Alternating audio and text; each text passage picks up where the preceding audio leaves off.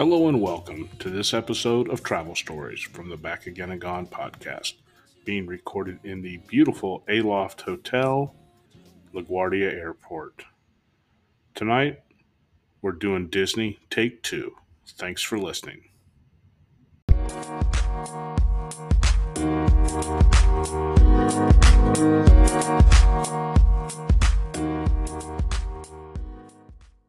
So a bit of a retake from the intro. This is not being recorded at the Aloft recording studio due to its close proximity to the LaGuardia runways, which I had no idea that I was that close. There was just way too much ambient plane noise to do any kind of recording short of the intro. So we've relocated to the home office of Chateau Relaxo, Florida, and we'll give it a shot from here. As I always try to drink local, I had started last week's recording with a Flower Power IPA from Ithaca Brewing of course, Ithaca, New York, coming in at a 7.2 APV.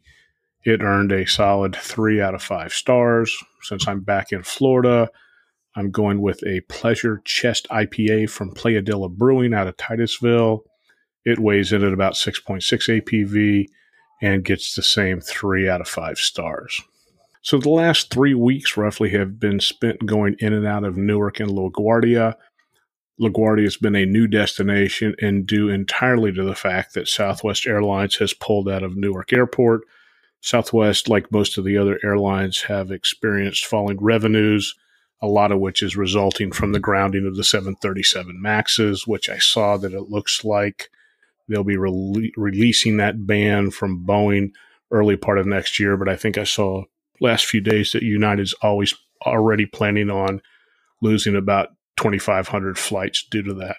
So the pulling out of Newark is one of the reasons. It's just they're going to concentrate on LaGuardia, but I think the bigger reason is the falling revenues. However, I was fortunate enough to fly out of Newark on their final day, which just so happened to be Halloween.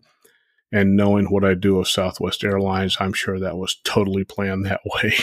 A bonus of the flight was that most of the flight attendants were trick-or-treating up and down the aisles, handing out candy to us while we sat in our seats and basically trick-or-treated at about 32,000 feet.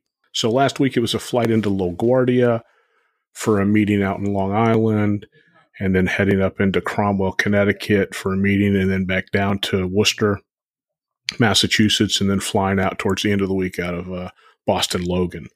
So the flight into LaGuardia, and being the travel nerd that I am, I always get a bit excited about flying into a new airport. You never know what you're going to find. You know, every airport has its constants. There's always going to be a minimum of 4 or 5 Hudson News.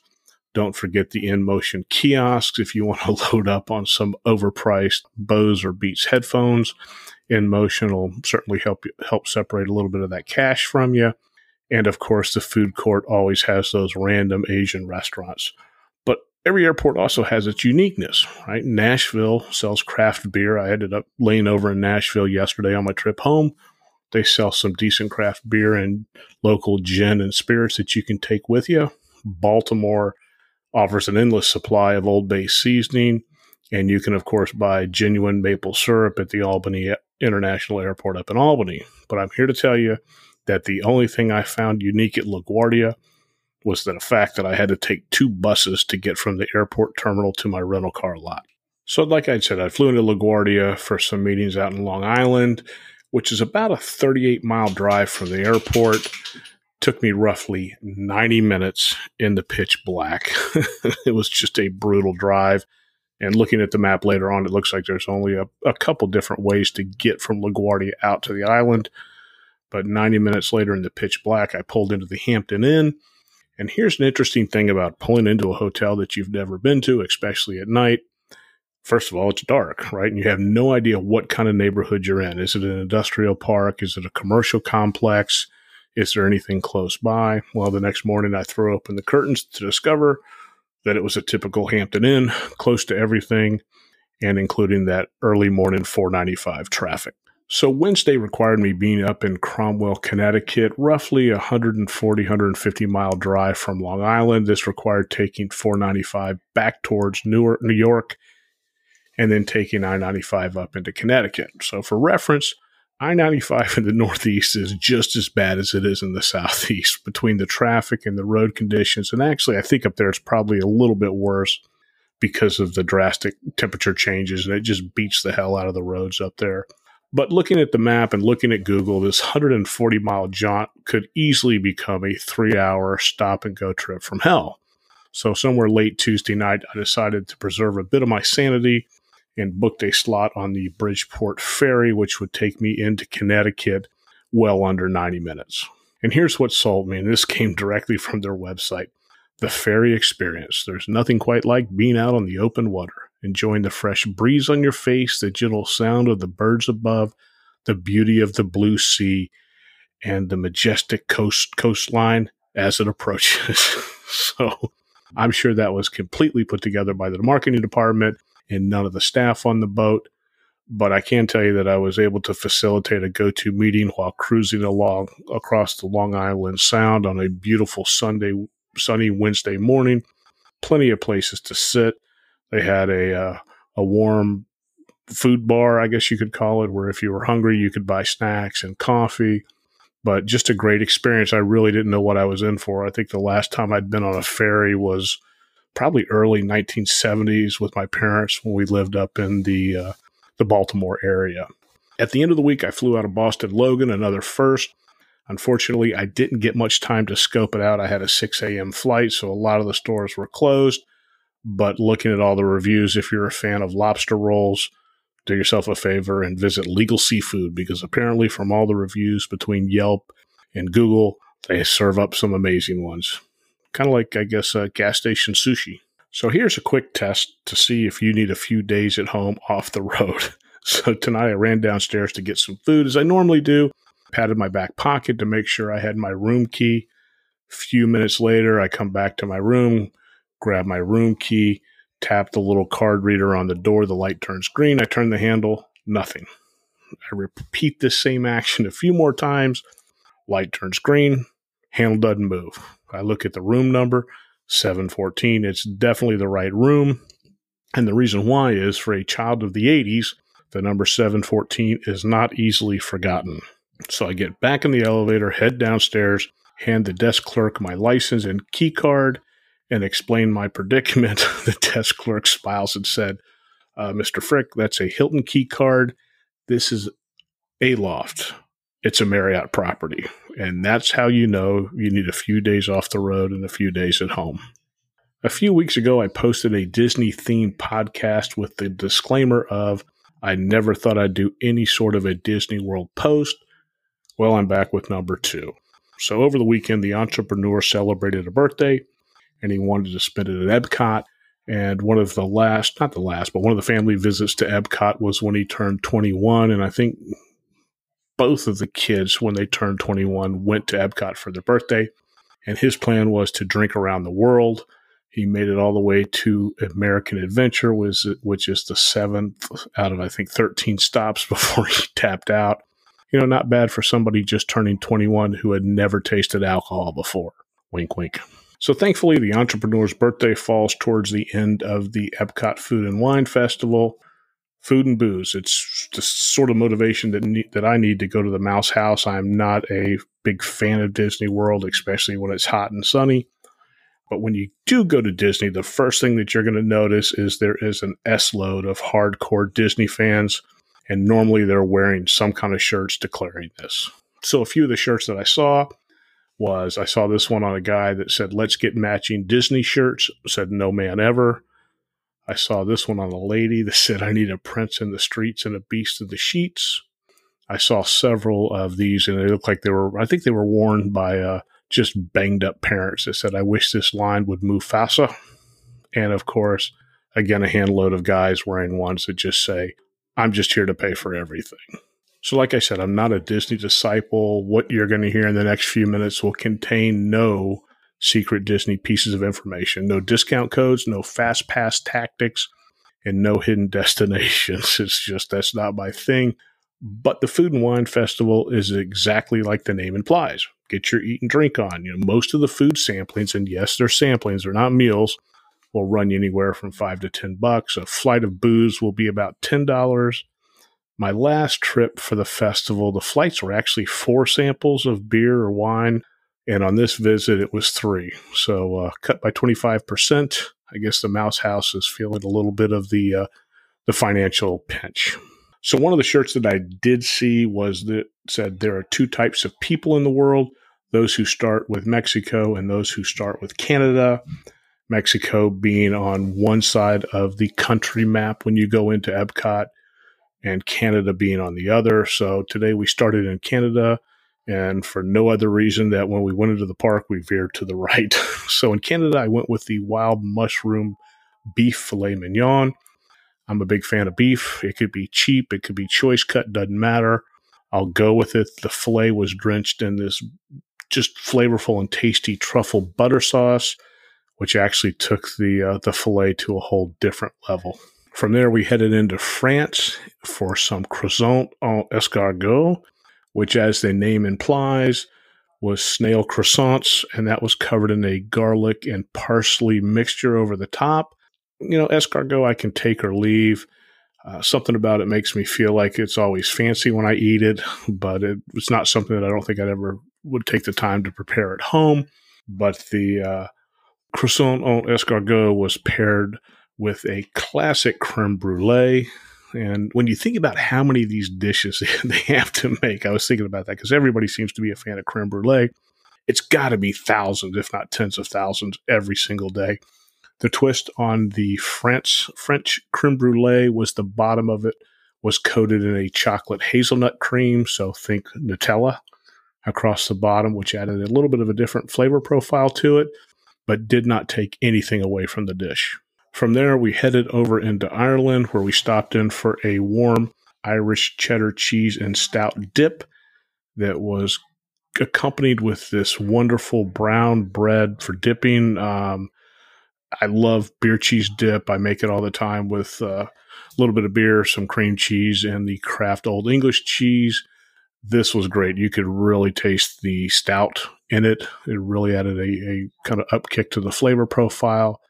We also grabbed a couple of full-size Guinness drafts while we were there. And for me, Guinness has to be on draft. Their Guinness mad scientists can create all these little carbonated can inserts that they want, but it will never duplicate the taste of a genuine Guinness draft. Every year, Epcot adds a few new exhibits, and one of them was the Appleseed Orchard, which, as the name implies, is all things apple, right down to the apple-flavored popcorn. It was here that we really dug into our first flights of alcohol. On the beer side, it was from MIA, an apple Belgian-style triple ale, which was just okay. When you get into triples, they're just, a lot of times, they're a little bit too heavy for me. Even though it was a 3 or 4 ounce glass, it was just not to my liking. Playadilla brought us the apple pie beer, which was pretty damn good. I'm not a huge fan of fruit-infused beers or sours, but this one was actually tasty. And then that flight finished up with a Sea Dog Green Apple Ale. Again, a little bit too sour for my liking. The second flight consisted of Cider Boys Limoncello Hard Cider, Collective Arts Brewing Cherry Apple Hard Cider, and Woodchuck Hard Cider Spiced Apple. The ladies of the group tended to lean more towards the ciders than they did the beer, but everybody seemed pretty happy by the time we walked out. From there, we wandered over to Future World, where we found Earth Eats, which offered a few vegan choices. They had their Impossible Burger sliders with a wasabi cream and spicy Asian slaw and a sesame seed bun. Sounds like a McDonald's commercial. As well as their Impossible Cottage Pie, which contained impossible ground meat with carrots, mushrooms, and peas, topped with mashed cauliflower, white bean, and mozzarella. For being vegan dishes, both were okay. I don't think I'm ever going to get to the point in my life where I'm going to go, hey, let's go eat an Impossible Burger. But they definitely weren't off-putting. And of course, they offered a wide array of kombucha, which we all passed on. I think from there, we wandered over towards Germany with plans on eating brats. The entrepreneur has just recently gotten back from about a 3-week European vacation where they actually did spend a little bit of time in Germany for the legit, real, honest-to-God Oktoberfest. So we had plans on eating some some brats and kraut. Just the lines were just too long. So we settled on some pretzels, and they were as big as your head, some of the biggest pretzels I've ever seen. And they paired perfectly with spicy mustard. I don't remember what we drank in Germany. I'm going to guess it was a typical German beer. I know that they did not have any Hofbrauhaus beer, which the entrepreneur had really hoped to find. A great place for shopping as well. If you need a beer stein or some lederhosen, this is the place. American Adventure hosted Hops and Barley. Here we feasted on some New England lobster roll and actually pretty big pieces of lobster with a fresh herb mayonnaise on a roll. They also had New Brunswick sliders, which was slow braised beef brisket with a horseradish cream and crispy fried onions, again on a roll. And the beers were all American. So it was from North Coast Blue Star Wheat, which you can find. Three Daughters offered up brewing a Wake Coffee Blonde Ale, which I saw at Publix this week. They're out of St. Petersburg. They do a great tour if you ever get on that side of the state. I think I talked about Three Daughters in my beer tour of Florida. And of course, Heavy Seas out of Baltimore, Maryland, offered up their Americanon APA, which is just an American pale ale. Okay, out of the three, I would go back to the Three Daughters Brewing Awake Coffee Blonde Ale. My favorite Epcot stop is always Japan. I've spent basically my whole career working for Japanese companies. I find the culture truly amazing. I find their attention to detail second to no one. Here we started out with some teriyaki chicken buns, which was nothing more than a steamed bun filled with chicken veggies and a sweet teriyaki sauce. Mix that with some sake on draft. Japan Marketplace offers some really cool stuff. You can purchase traditional teapots, traditional wind chimes. They even have oyster tanks where you can get an oyster shucked in hopes of finding a pearl. For a little bit of fun, you can participate in the Remy Ratatouille Hide and Squeak scavenger hunt. So as you enter the park, you can purchase a map that comes with a sticker book, and then you search for 15 little Remy statues hidden throughout the park. Each statue is accompanied by a different item. It could be a wine bottle, cloves of garlic, etc. Each statue has a matching sticker. You place that on the map, and then once you're done, the completed maps can be turned in over at Disney Traders, where you get to choose a prize. I think we ended up coming home with an insulated tumbler, but a lot of fun, kind of walking around the park as you entered each one of the continents looking for Remy. Disney also offers a free passport book that you can fill with stamps along your way, so you don't have to spend your whole time eating and drinking and shopping. But I think it's probably one of my favorite parks of all of the Disney parks. And, as much as I'm not a big Disney fan, for the money that you spend, and yes, you're going to spend money, short of the food, I think you get a pretty good value for what they provide. So next week, I think I'm going to put together the gift guide for the year, include some of my best travel purchases from the previous year. So look forward to that probably in the next 7 to 10 days. This one was a little bit short. There you have it. Safe travels, and thanks for listening.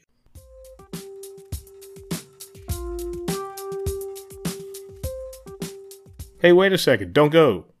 Make sure you check out all the blogs over at hypeamerica.com. From food to travel to just general life humor, we cover all the topics. Thanks again.